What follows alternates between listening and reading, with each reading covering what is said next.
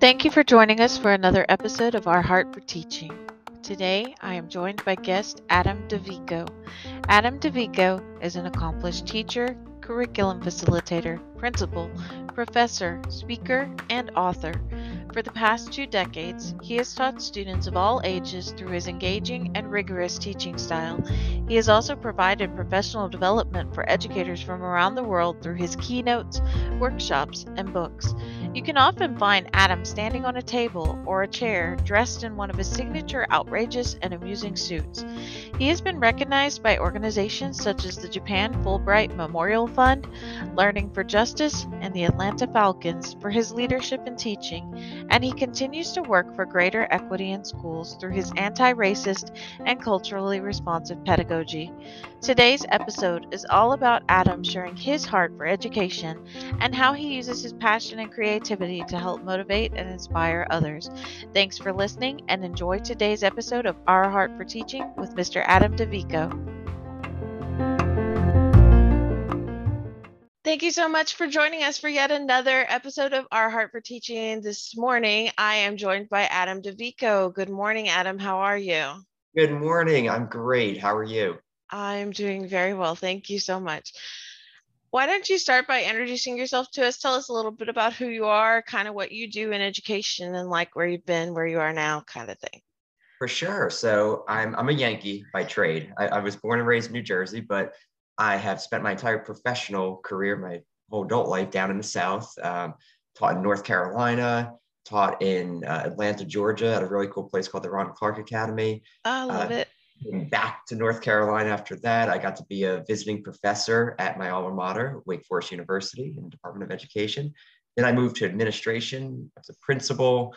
And so a little bit of everything in education. I've also been super blessed to have traveled the entire country for education, getting to do professional development, keynotes, conferences, and the like. So I've gotten to meet just thousands and thousands of educators and seeing what they do around the country. So that's the short of it. I just turned 40 last week, so I'm feeling like, all right, I got some things are starting to ache now. No, I'm kidding. It's all good, but that's the career. See, that's encouraging on the turning 40 thing because mine will be turning 40 in August. So Okay. it's good to hear that you don't just break because I have been concerned about that. Yes, I'm only 1 week in. So check back with me soon. Congratulations on turning 40 as well. That's awesome. So, all right. Well, talk to us a little bit about, I always like to talk to educators about, all right, so obviously we entered this amazing profession and we've all chosen it for a different reason, but it's always fun to go back and ask, so what was it like for you in school? Did you enjoy your experience being a student? Were your teachers awesome and amazing and just like inspire you? Or were you like, oh, heck no, I'm not going this direction? Like, what was that like for you? And I think I had what you would consider a pretty typical schooling experience. I had good teachers. I enjoyed school for the most part. I did pretty well in school for the most part. And so, I didn't have, some of the challenges or, hurdles that I know a lot of my students have. And so I'm always thinking like, man, I was privileged. I was lucky. I was privileged for any number of reasons. And so it was a good experience. And I always say, I wrote this in my first book, that my fifth grade teacher, Mr. Bruns, he was kind of the reason I wanted to become a teacher. And from then on, it was just like this kind of straight race to getting to be a teacher and educator. Now, I never would have imagined that my career has taken me kind of in all these different pathways that it has. So I was just kind of pictured like, hey, I'm going to be in the classroom 30 years. But hey, doors open sometimes and you just step in. But yeah. Can you tell us a little bit about that story of your fifth grade teacher? I know you said it's in your book, but not all of us have probably gotten to read your book because there are you and many, many other wonderful authors. So can you tell us a little bit about that experience? Sure. So Mr. Bruns was, he like just a giant of a man. And obviously as a fifth grader, I was even smaller. So he just seemed like, he's like 6'4" or so. So just this big dude and just the nicest person. He actually his house was not that far from mine. So he lived in the neighborhood as well. And so he was just the kind of guy that would he would drive me home, or if I needed a ride, because I would walk home every day because I lived pretty close. But if it was raining or something, he would drive me home. He came to all of our basketball games. He would take, me and my brother, just like out for ice cream, and just a nice human being and just a great role model in person. And it inspired me for a lot of the ways that I wanted to be seen as a teacher, and just, someone that could be seen as a human being. And I think that was the biggest part, is that, yes, he was my teacher, and he was kind of that larger than life presence, but I also knew him as just a person as well. That was neat. Yeah, that really is, because most kids never get the experience to see their teachers as just a person. Like, we're all the weird people to them that somehow just exist within school. Exactly. And you always got that picture of your head of the teacher like sleeping in the classroom. They live at school. And so to know, where he lived, like, that was always a big deal. Yeah, exactly. And now it's weird being on the flip side of things. I Mhm. was thinking, and like all the conversations I have with my colleagues, and how we talk about how things are going in the classes and stuff. I'm like, now thinking back to when I was a kid, and like it's still really weird for me to think, wait, my teachers did this kind of stuff too. like Exactly. because we have normal conversations, and it's so weird. So yeah, even at almost 40, I'm still have them pictured as, no, you're a teacher. And I can't picture my own teachers being normal like I am. So it's kind of crazy. Oh, Yes. wow. I hadn't thought about that one in a while. Yeah. Awesome. So as you started deciding, you kind of want to have this model and be really human for your kiddos and be there for them and support them, like in these awesome ways, like going to games and stuff. Um, did that become your why? And you also kind of like talked about how you got really cool experiences, like even getting to work at Ron Clark, which I know may have like totally reshifted whatever your why was anyway, because that's an awesome experience. But what was your why when you went into teaching? Like, what did you really want to accomplish? And can you talk to us about that? Yeah. I've always been about just kind of helping others in some way. And for me, it was just that pathway through education, teaching. And another story, I'll tell you just from like the early days, was when I was in kindergarten. And, obviously I'm all the Ys are at age 6 now. And so my younger brother, he's about 2 years younger than me, I would come home from school each day and I would make essentially like a quiz or a test, basically whatever I was learning in school. And so I would make my brother, I would make it, and then I would make my brother take it, and then I would grade it in those. Remember those Mr. Sketch markers, the ones like you pop open the Yes, app and you those are smell still them. awesome. Oh, they are, yes. And so the '80s, they were like all the rage. And so I had a cherry red Mr. Sketch marker, and I would grade it, in that marker, just like my teacher would. And just that was that's one of my first defining memories of like, all right, like I can do this kind of stuff. And then it just continued about every job. I've never had a job that did not involve like kids. Even from like when I was a teenager, I was a camp counselor, I was a referee, I was a coach, I babysat. Like my skill set is very limited, to be honest. Like, Does it involve kids? it has Okay, to we're involve it good. has to involve kids, or like something in education, because outside of that I ain't got nothing. So it was I guess destined at an early age to do something like that.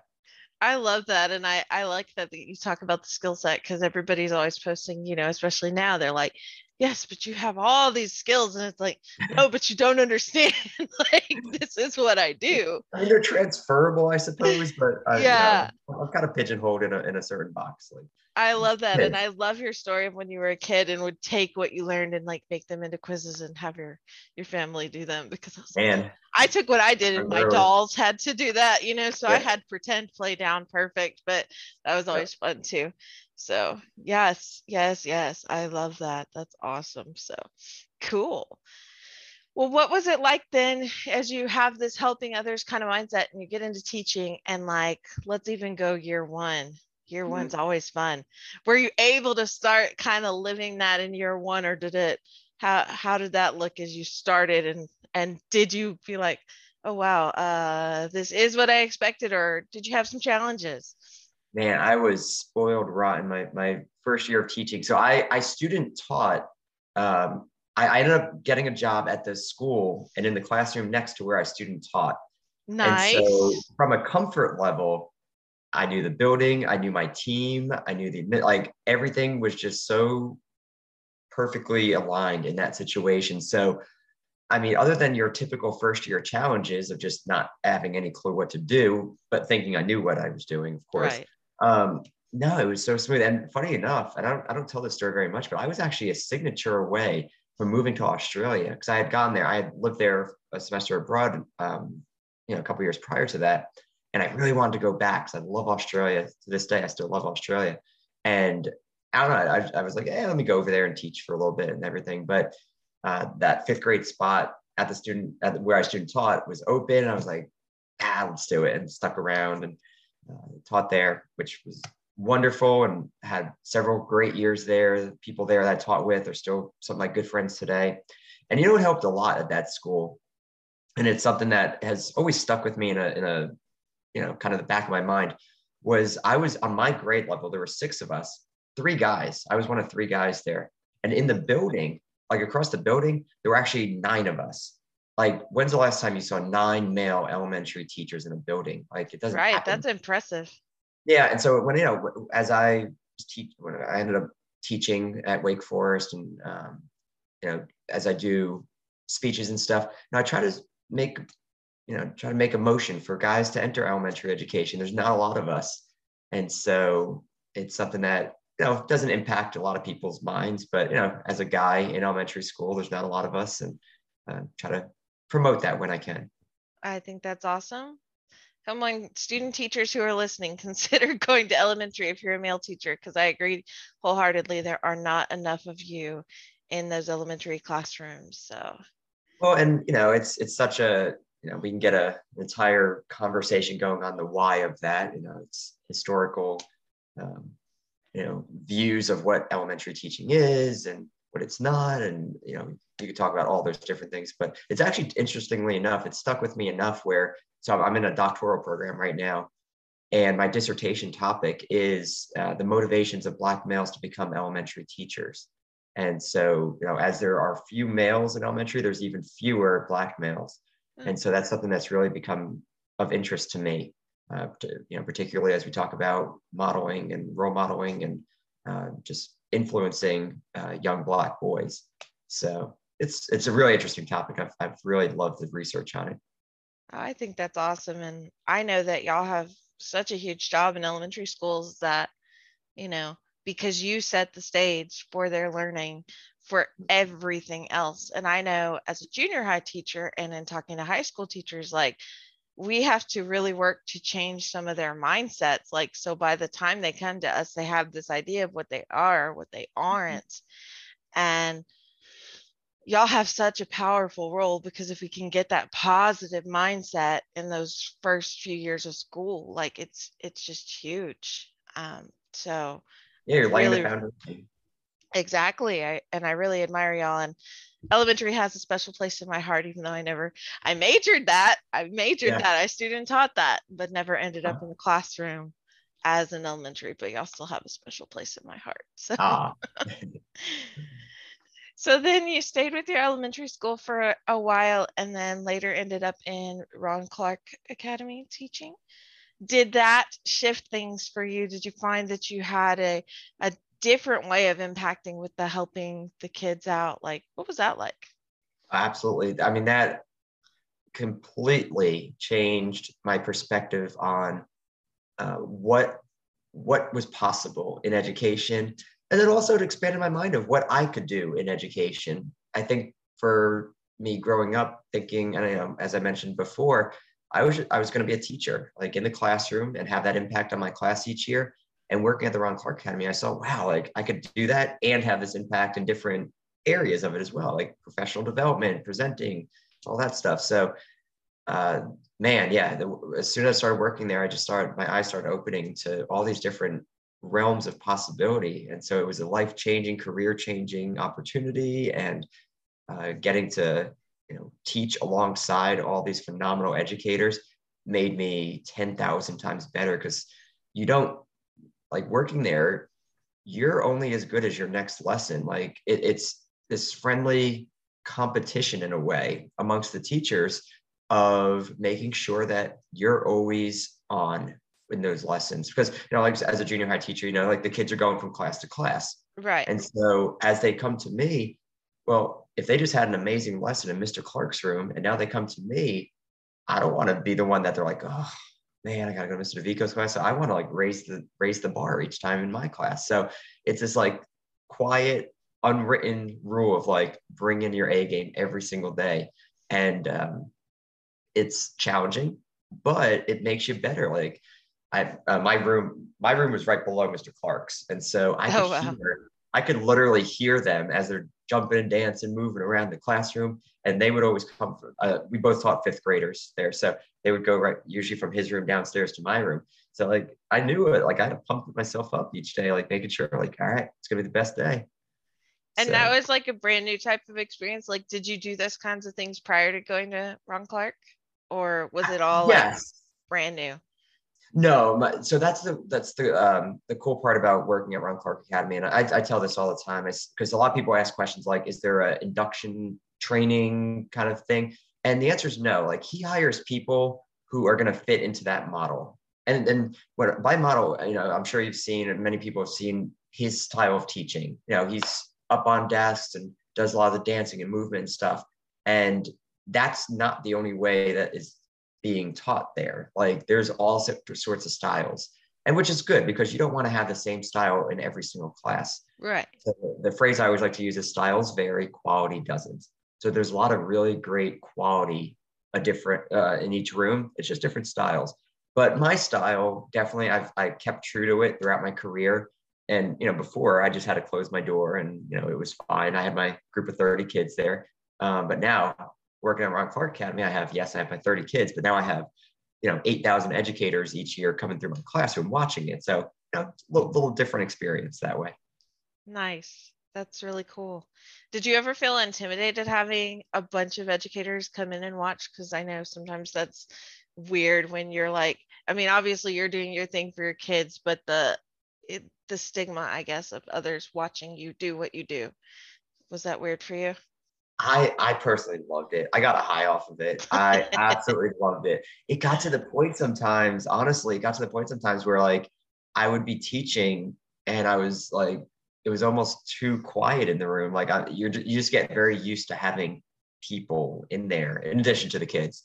And so I loved it personally. And it was always a high, always great times. That's awesome and exciting. Can you talk to us then too, because you didn't stay there, you continued your own professional growth and you made the decision of becoming an administrator. So what shifted that mindset, and like you have the helping others? Was it because you wanted a greater sphere of influence? Like why did you move out of the classroom into admin? I always knew, excuse me, I always knew that I wanted to be a school leader in some capacity, and like not right away, but just knowing I like leadership. I know some people, everyone has their own views on what their comfort level is. I love leadership, and so in the back of my mind, I knew I kind of wanted to get there eventually. And so having the opportunity to work at the Ron Clark Academy gave me this perspective of like, all right, so I see what it can be done in this school. How do I transfer it? Because that's what I did every week talking to educators as they came to Ron Clark Academy was, all right, how do you take this and bring it back to your school? Because that's really what it's about. Now, it doesn't mean replicating, because I'm telling you right now, I've seen it tried before. You don't replicate what's at the Ron Clark Academy. It's impossible. The factors that play into that do not make it you can't make a carbon copy of it. Right. What you do is you take the elements of it and you make it work in your building or your district or your state.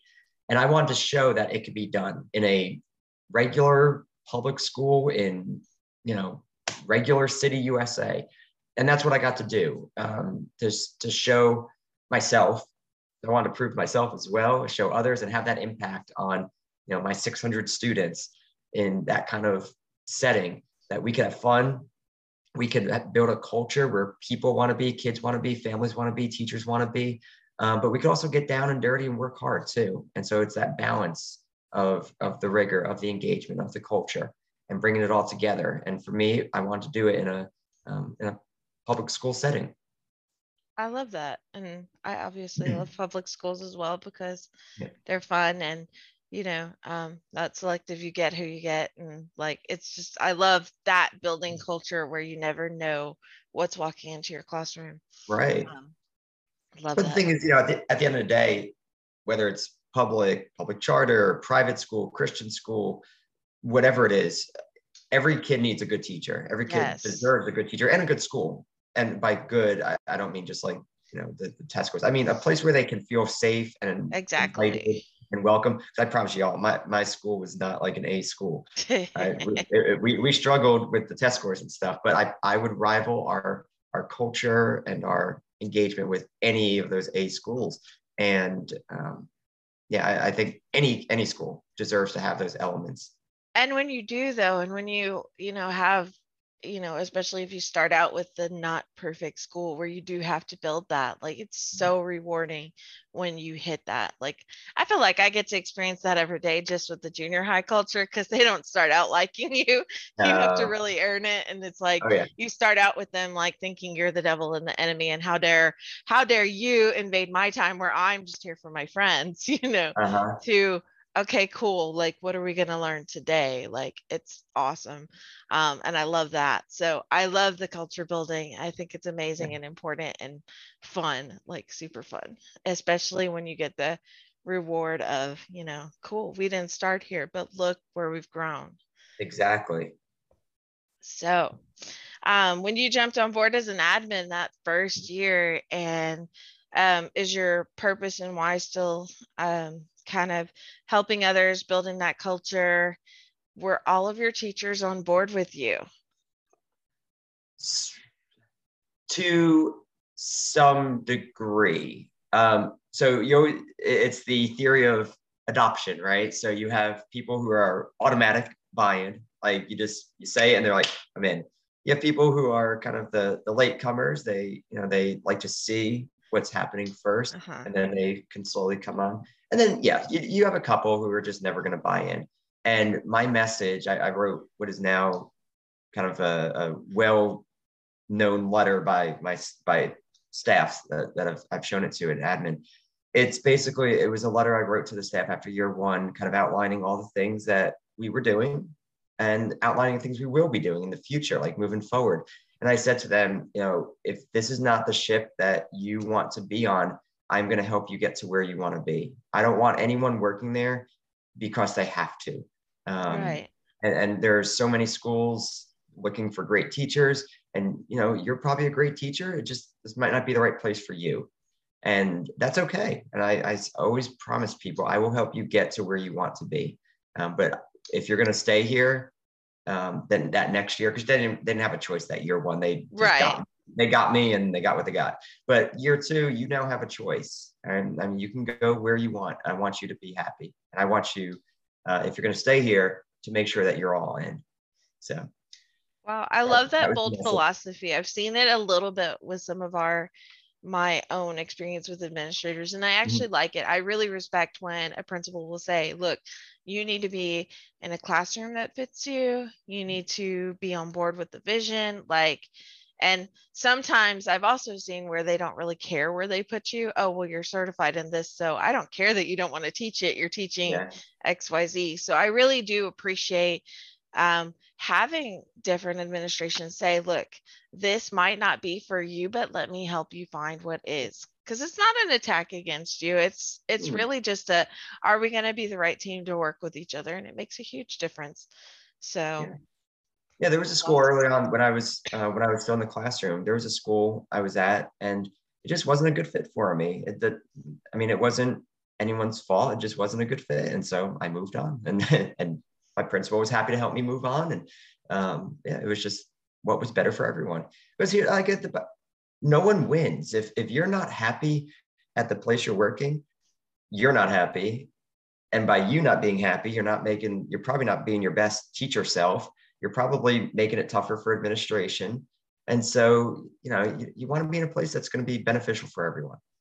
And I think that's a hard conversation. So I hope listeners really, really hear that as well, because sometimes it's scary to think, but I've been here, or, but this is what I know. And it's really, really scary. But again, having that really good fit, whether it's even, just shifting from, okay, you were doing this, but let's try you here because I Mhm. think it'll be better for you. Like having that mentality that you're willing to take that risk because it is better for you and it is better for the kids and the school if all of you are happy. So Absolutely. I love that. Awesome. Okay, well, Adam, let's shift just a little bit. We've talked a lot about your why and some of the really cool things that you've done and how you've been able to live your why, which I absolutely love, the helping others thing and being real and being there for them and supporting them and now getting to not only support your students but your teachers as well. Like that's incredible and honorable. So thank you for doing that. Um, we know though, not everything is sunshine and beautiful rainbows. Like there are Nope. challenges and it's tough and pandemic. Like I hate referring to it because it feels like everybody just blames the pandemic, but the pandemic has really just rocked our world teaching wise. And there are days where it's like, why did I even step into this? So on those really challenging days where maybe nothing's going right and even you're rethinking, man, I could be doing XYZ, anything else. What do you do to kind of recenter yourself back on, but I know I'm where I'm supposed to be and I know I'm making this impact? How do you personally do that for yourself on those really challenging days? My big, yeah, I've had to think about this a lot recently, and my big thing that I've kind of come to, and I think to some degree I was doing this even before pandemic, but my way of my brain has always been to like look forward to things.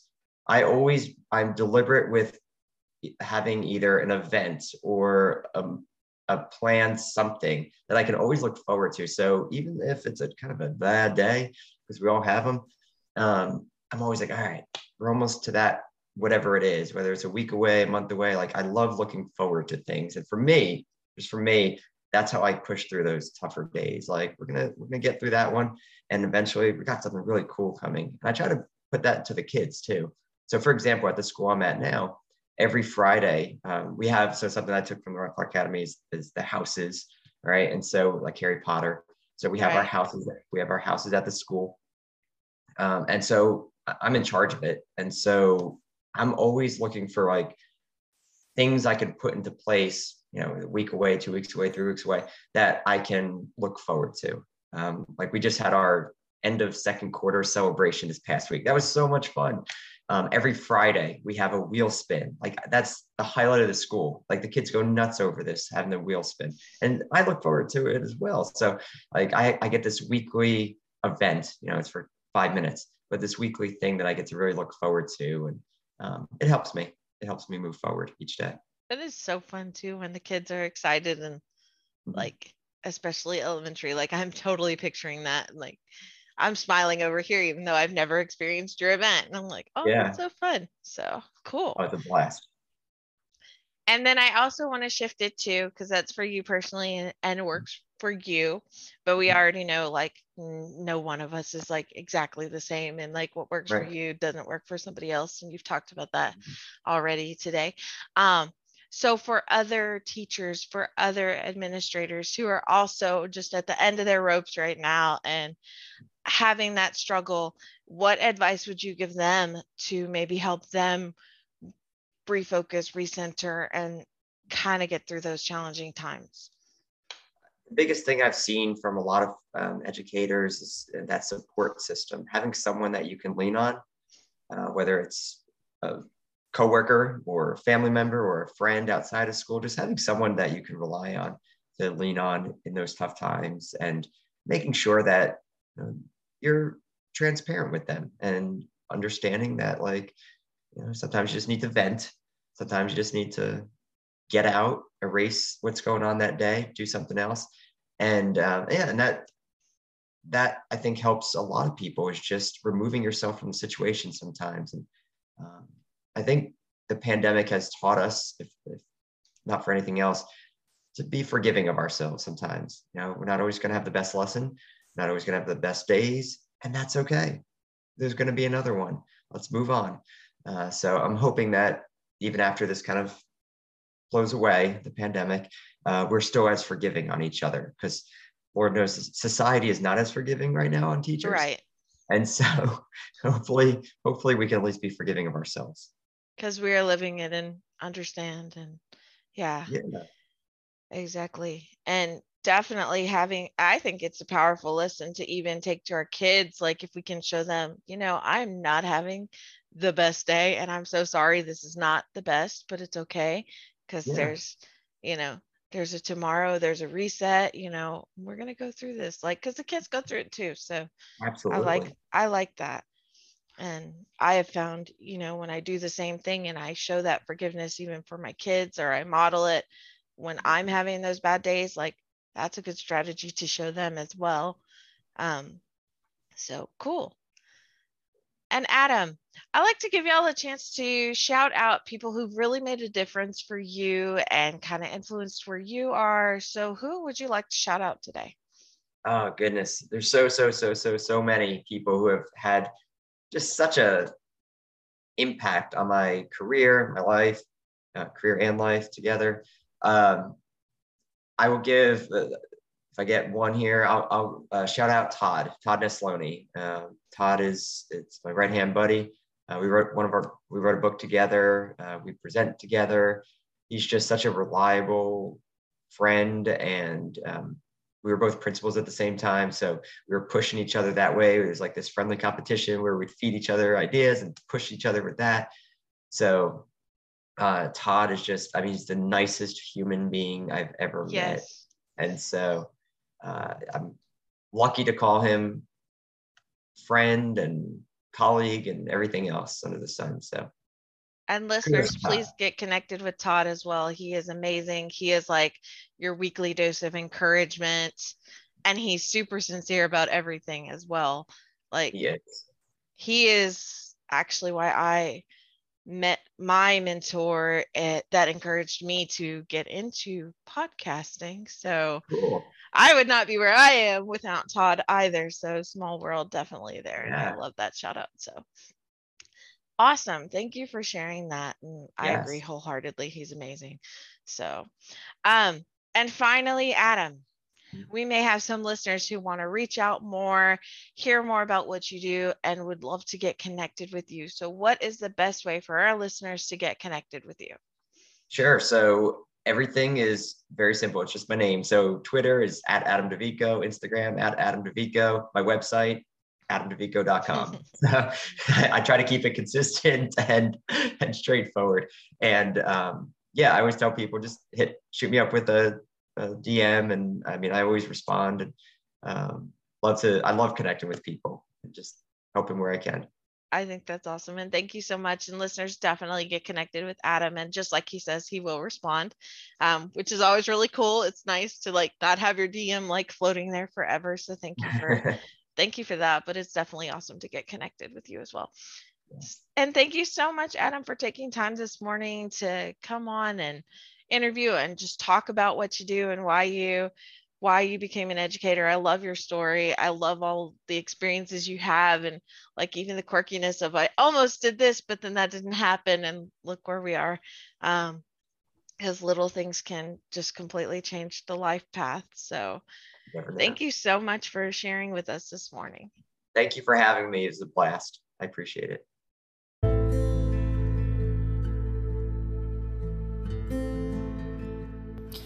You have been listening to Our Heart for Teaching, where we explore our purpose and our why in the field of education. If you would like more information or to share your own purpose in education, be sure to connect with me on Twitter at @AHeartForTeaching. I look forward to hearing from you soon, and please tune in to the next episode of Our Heart for Teaching.